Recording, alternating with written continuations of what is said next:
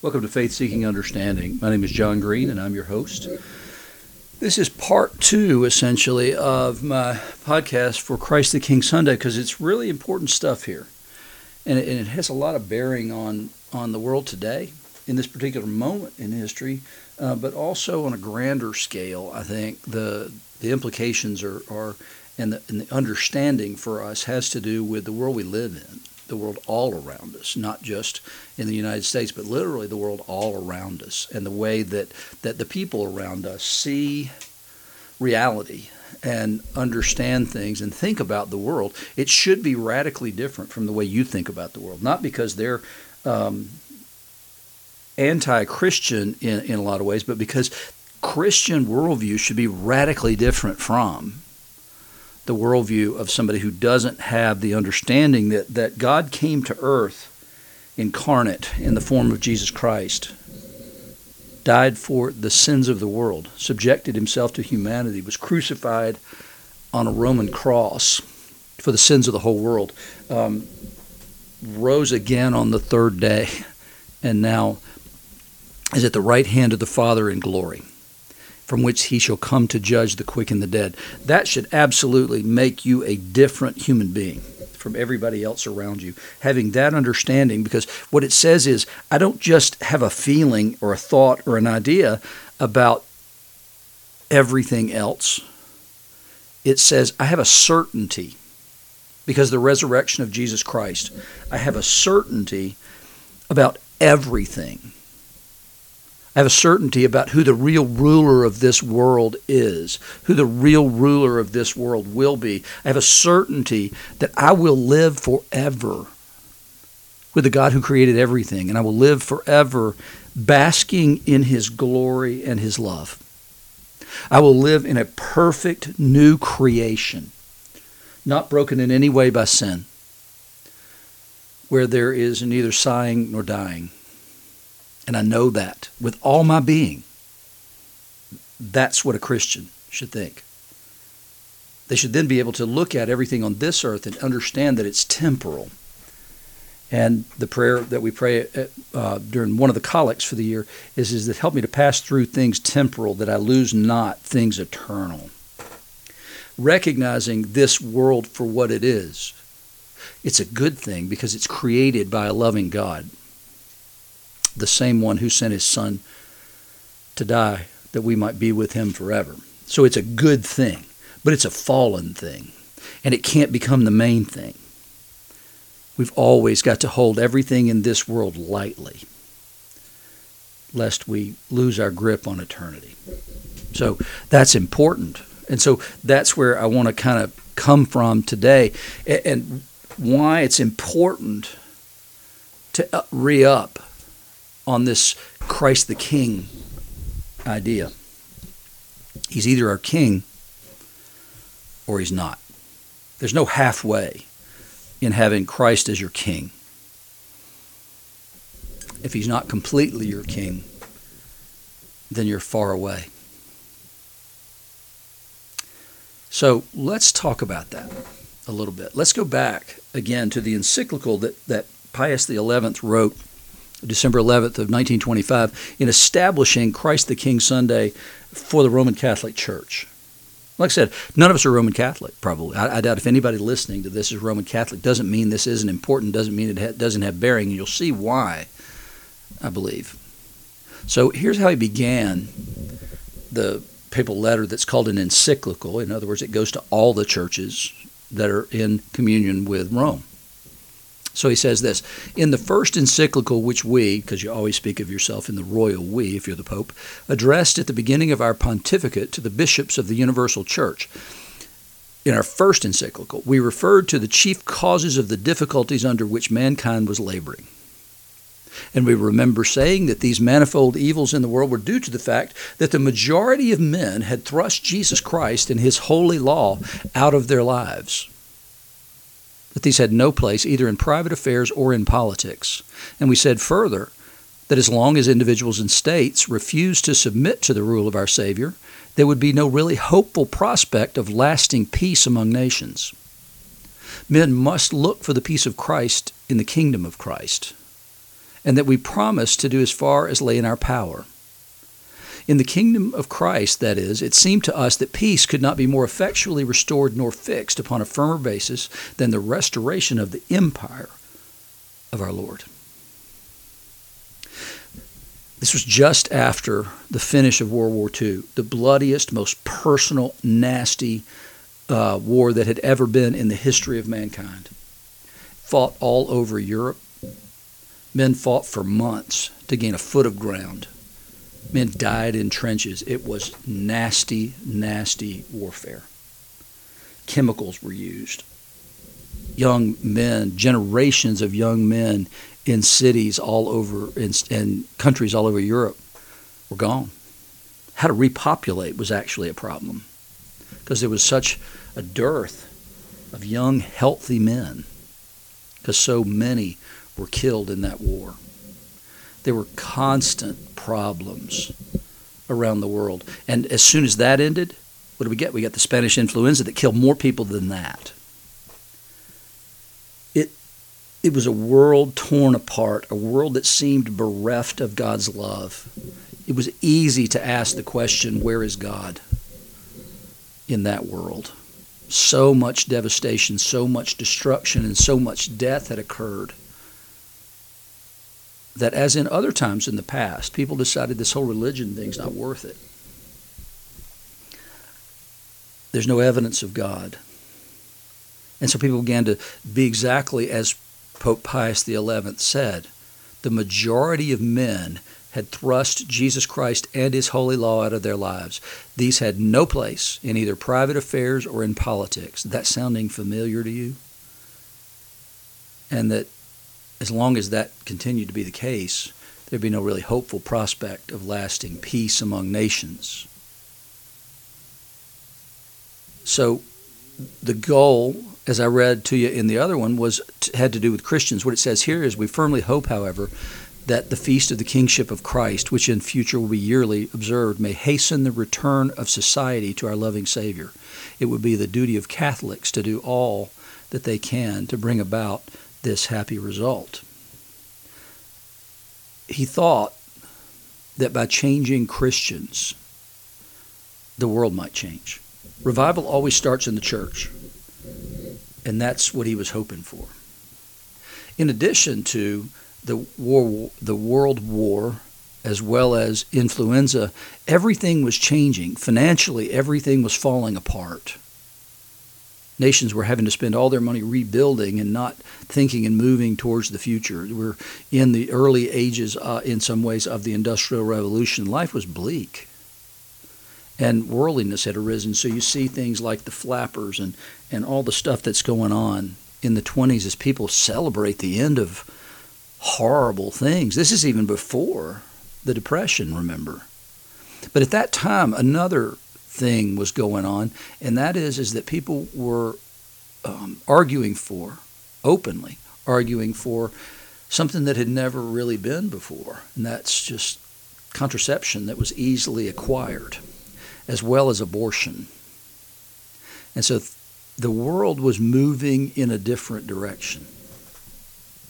One of the main reasons for that, one of the drivers for that was whether people are aware of it. Nobody hardly is aware of philosophy in general, but philosophy filters into the system through the academy, and then it gets taught. It may not get taught straight up as philosophy, but new ideas come in. They may not be credited. They may be so radical that their sources can't be pointed to, but those ideas come in through the academy, and that academy can go back as far as high school. It can go even further than that, as we're seeing today, where they're teaching transgenderism and homosexuality is a good, and maybe even a better good than heterosexuality. And so you've got all these teachings coming at people, and it becomes indoctrination. They may not actually say, go read this person, go read that person, you'll understand this. They'll just be teaching a new way and challenging the old understanding of things. And so there was a man born in 1844, died in 1900. His name was Friedrich Nietzsche. And Nietzsche was a dangerous man. Nietzsche, father was a pastor, rejected the faith himself, hated it, in fact, despised the Christian faith. Nietzsche wrote a book called Thus Spake Zarathustra. I'm not encouraging you to read it. It will make you physically ill, possibly. But I'm not keeping you from it either. I'm just telling you, this stuff is so antithetical to Christianity that it's difficult for me to read, actually, because it feels like it comes from some other place. So he's got this character, Zarathustra, who has gone up into the mountains and comes back with understanding. And one of the understandings that Zarathustra has is he hates herd animals. And so if you've listened to the first podcast for this, what you'll see is that in that one, the Old Testament lesson is completely about the Lord God announcing that he, in fact, he says, I myself. It's intensified, lest you miss it. I said it 3 times for you there. Lest you miss it, I myself will come and will shepherd my people.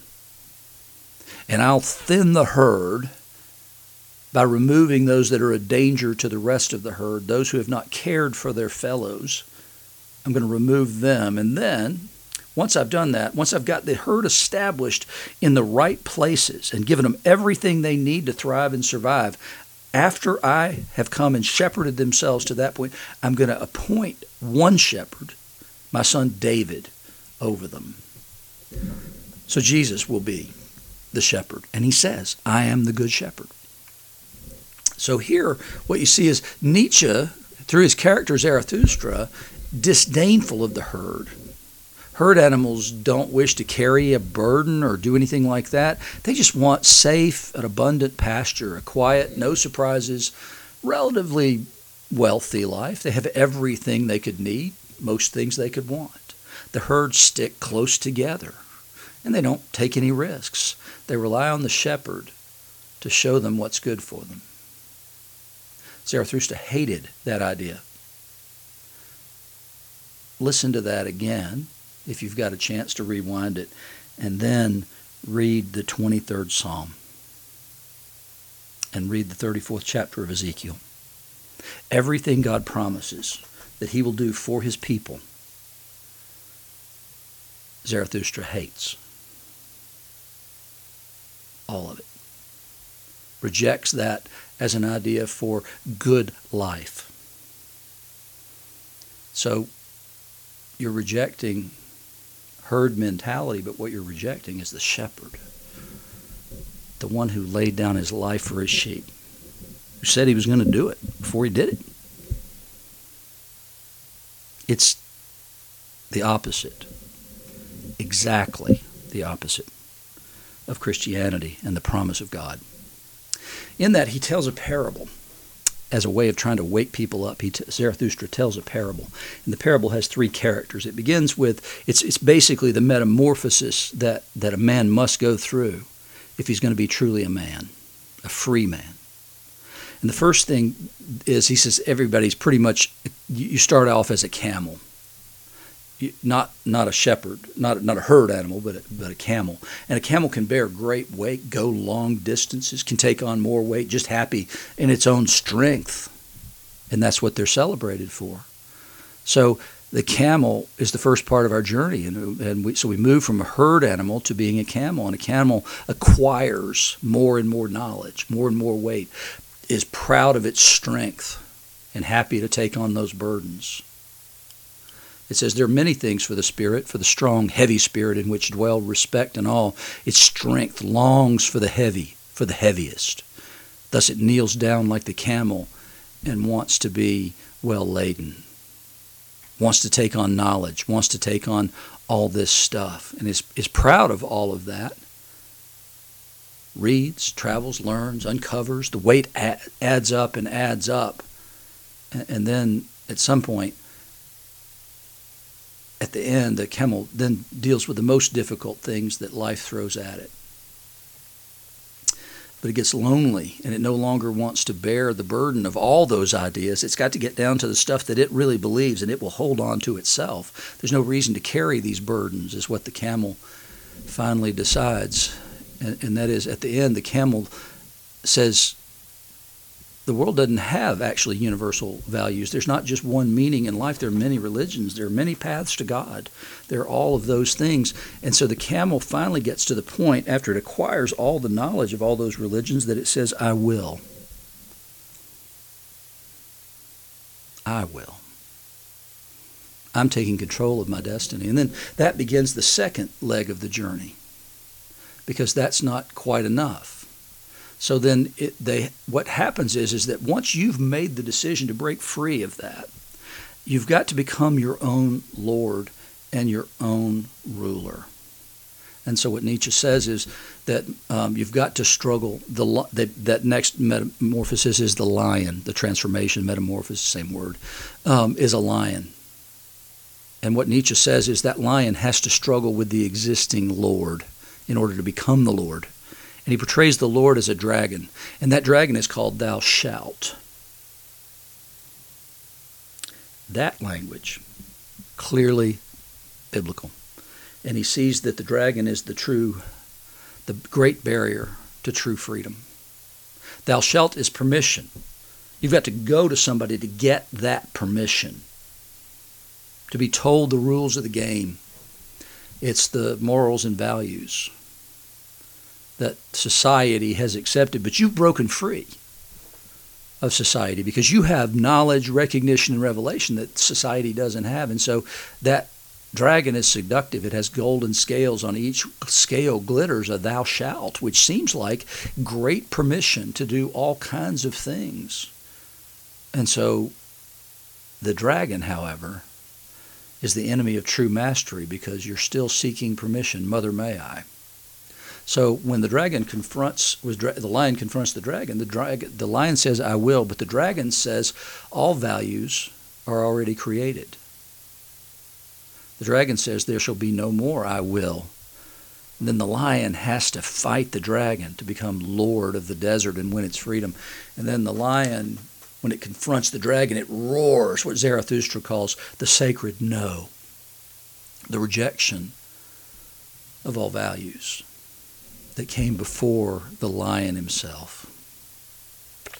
And that's when you become the overman, the uberman, the ubermensch.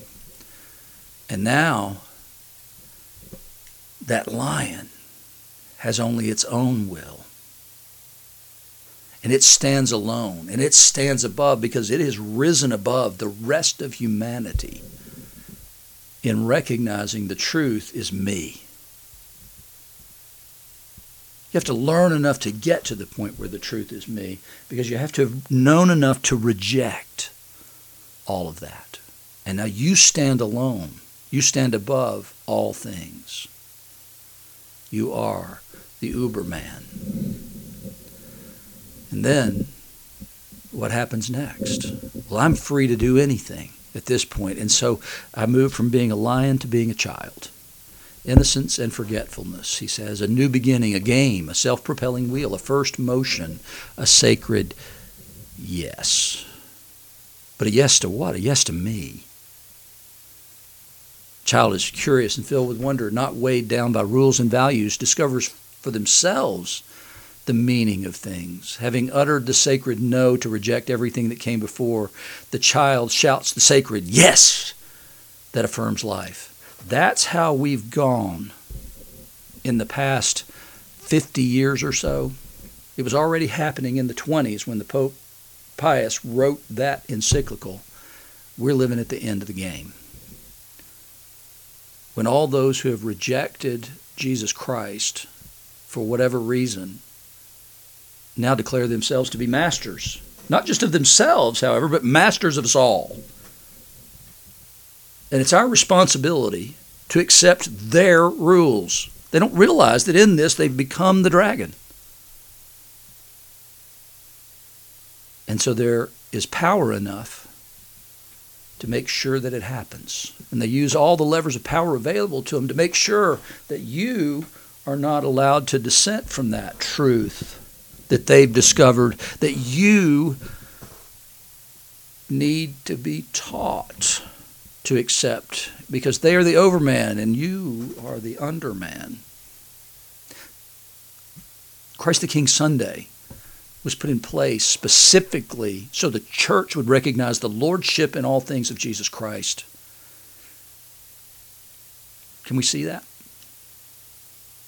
Is that what you see when you see the church?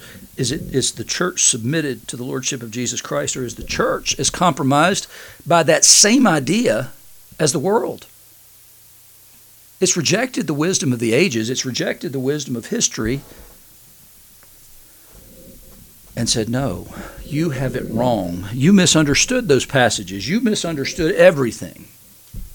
I, however, the enlightened ones, have the truth. You have to accept it, or you won't get ordained. You won't get anything. We'll make sure your kind goes away. I can remember when I first decided to accede to the will of God for my life, when I first he restored the call in my life, I went and told our priest.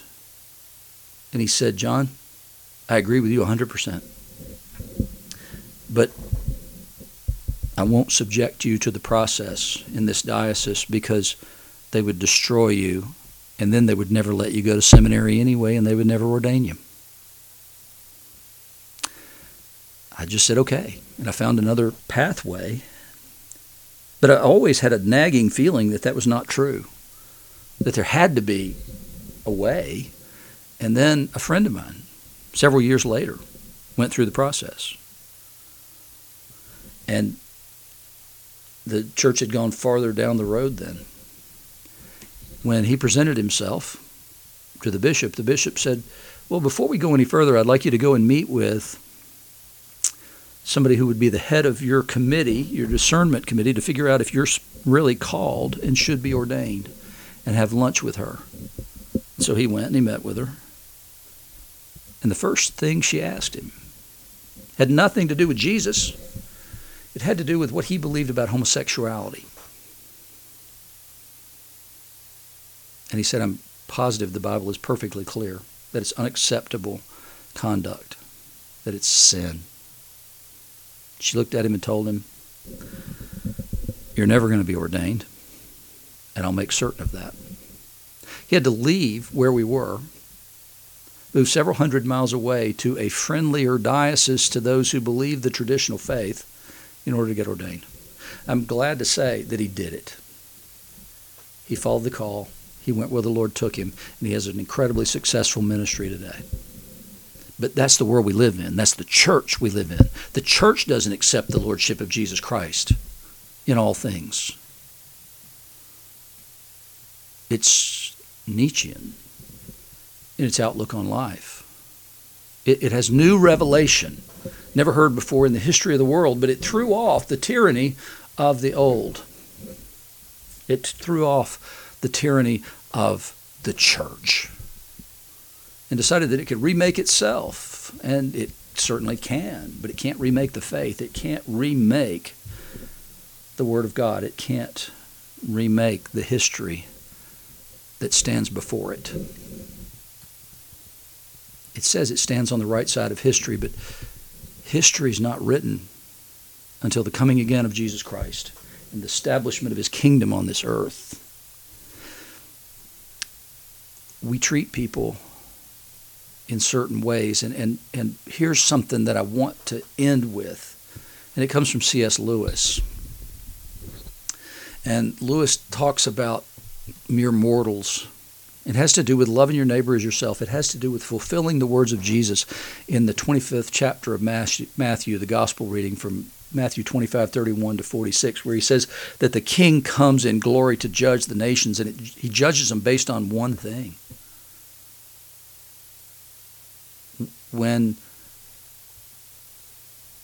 I was hungry, did you give me food? When I was thirsty, did you give me drink? When I was a stranger, did you welcome me? When I was naked, did you clothe me? When I was sick, did you visit me? And when I was in prison, did you come to me? And the righteous say to him, we've never seen you in any of those conditions. And he says, Truly I say to you, as you did it to one of the least of these my brothers, you did it to me. Christ the King Sunday focuses on the lordship of Jesus Christ over all our lives. And when he says love your neighbor as yourself, he meant actively, not passively. And so the way we actively love our neighbors is the way we're going to be judged in the end. Our faith is shown by our actions. And so here's the reminder that I want to make to you, and this fits in with that whole lion thing and the whole next phase of being a child and reinterpreting all the rules, rejecting everything that's come before. And so this is a quote from C.S. Lewis, and he says, it may be possible, it's extended, by the way, you're going to have to listen a while. It may be possible for each to think too much of his own potential glory hereafter. It's hardly possible for him to think too often or too deep about that of his neighbor. You see, Nietzsche doesn't even talk about a neighbor. There's just you, right? And so you don't just have autonomy. There's a will to power that he also wrote about where you want power over everything else. Other people have to accept your truth. You can live with other people's truth so long as it doesn't conflict too greatly with yours and doesn't convict you in any way that, well, your truth might actually be wrong. And so it allows for truths to live alongside each other because it recognizes everyone as an Uberman unless they have an opposing view that contradicts and says, no, there is an actual truth. And you can't ultimately, in the end, determine your own truth. And you're not the Uberman. So there's not room for the other in the same way there is in Christianity. And that's what I'm telling you. And that's the reason Jesus points to that, how we treat one another, as the ultimate standard that he says the king will have. Is because we got to not think of ourselves as the Uberman. So, again, back to Lewis. It may be possible for each to think too much of his own potential glory hereafter. It's hardly possible for him to think too often or too deeply about that of his neighbor. The load or weight or burden of my neighbor's glory should be laid on my back. Remember that with the camel? A load so heavy that only humility can carry it, and the backs of the proud will be broken. It's a serious thing to live in a society of possible gods and goddesses, to remember that the dullest and most uninteresting person you can talk to may one day be a creature which, if you saw it now, you would be strongly tempted to worship, or else a horror and a corruption such as you now meet, if at all, only in a nightmare. All day long, we are, in some degree, helping each other to one or other of these destinations. It's in light of these overwhelming possibilities. It's with the awe and the circumspection proper to them that we should conduct all our dealing with one another, all friendships, all loves, all play, all politics. There are no ordinary people. You've never talked to a mere mortal.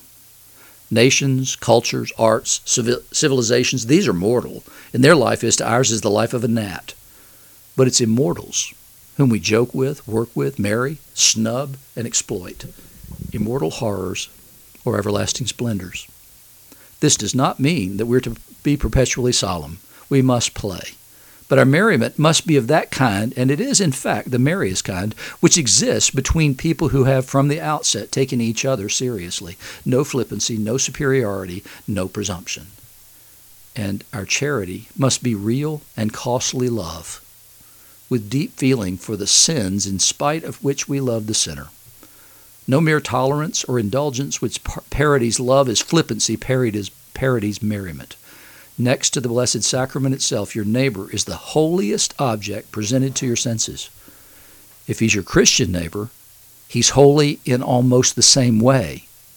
For in him also Christ, vere latitat, the glorifier and the glorified, glory himself, is truly hidden. When we serve one another, we serve the one in whose image we are created. That truly breaks the back of the lion. When we embrace, thou shalt, rather than I will, we speak the sacred yes to the Lordship of Jesus Christ for all he has done for us, for laying down his life, for the resurrection for the glory, the ascension, and the coming again. We bow the knee and we say the sacred yes. And in that, we find joy, we find play, we find true creativity.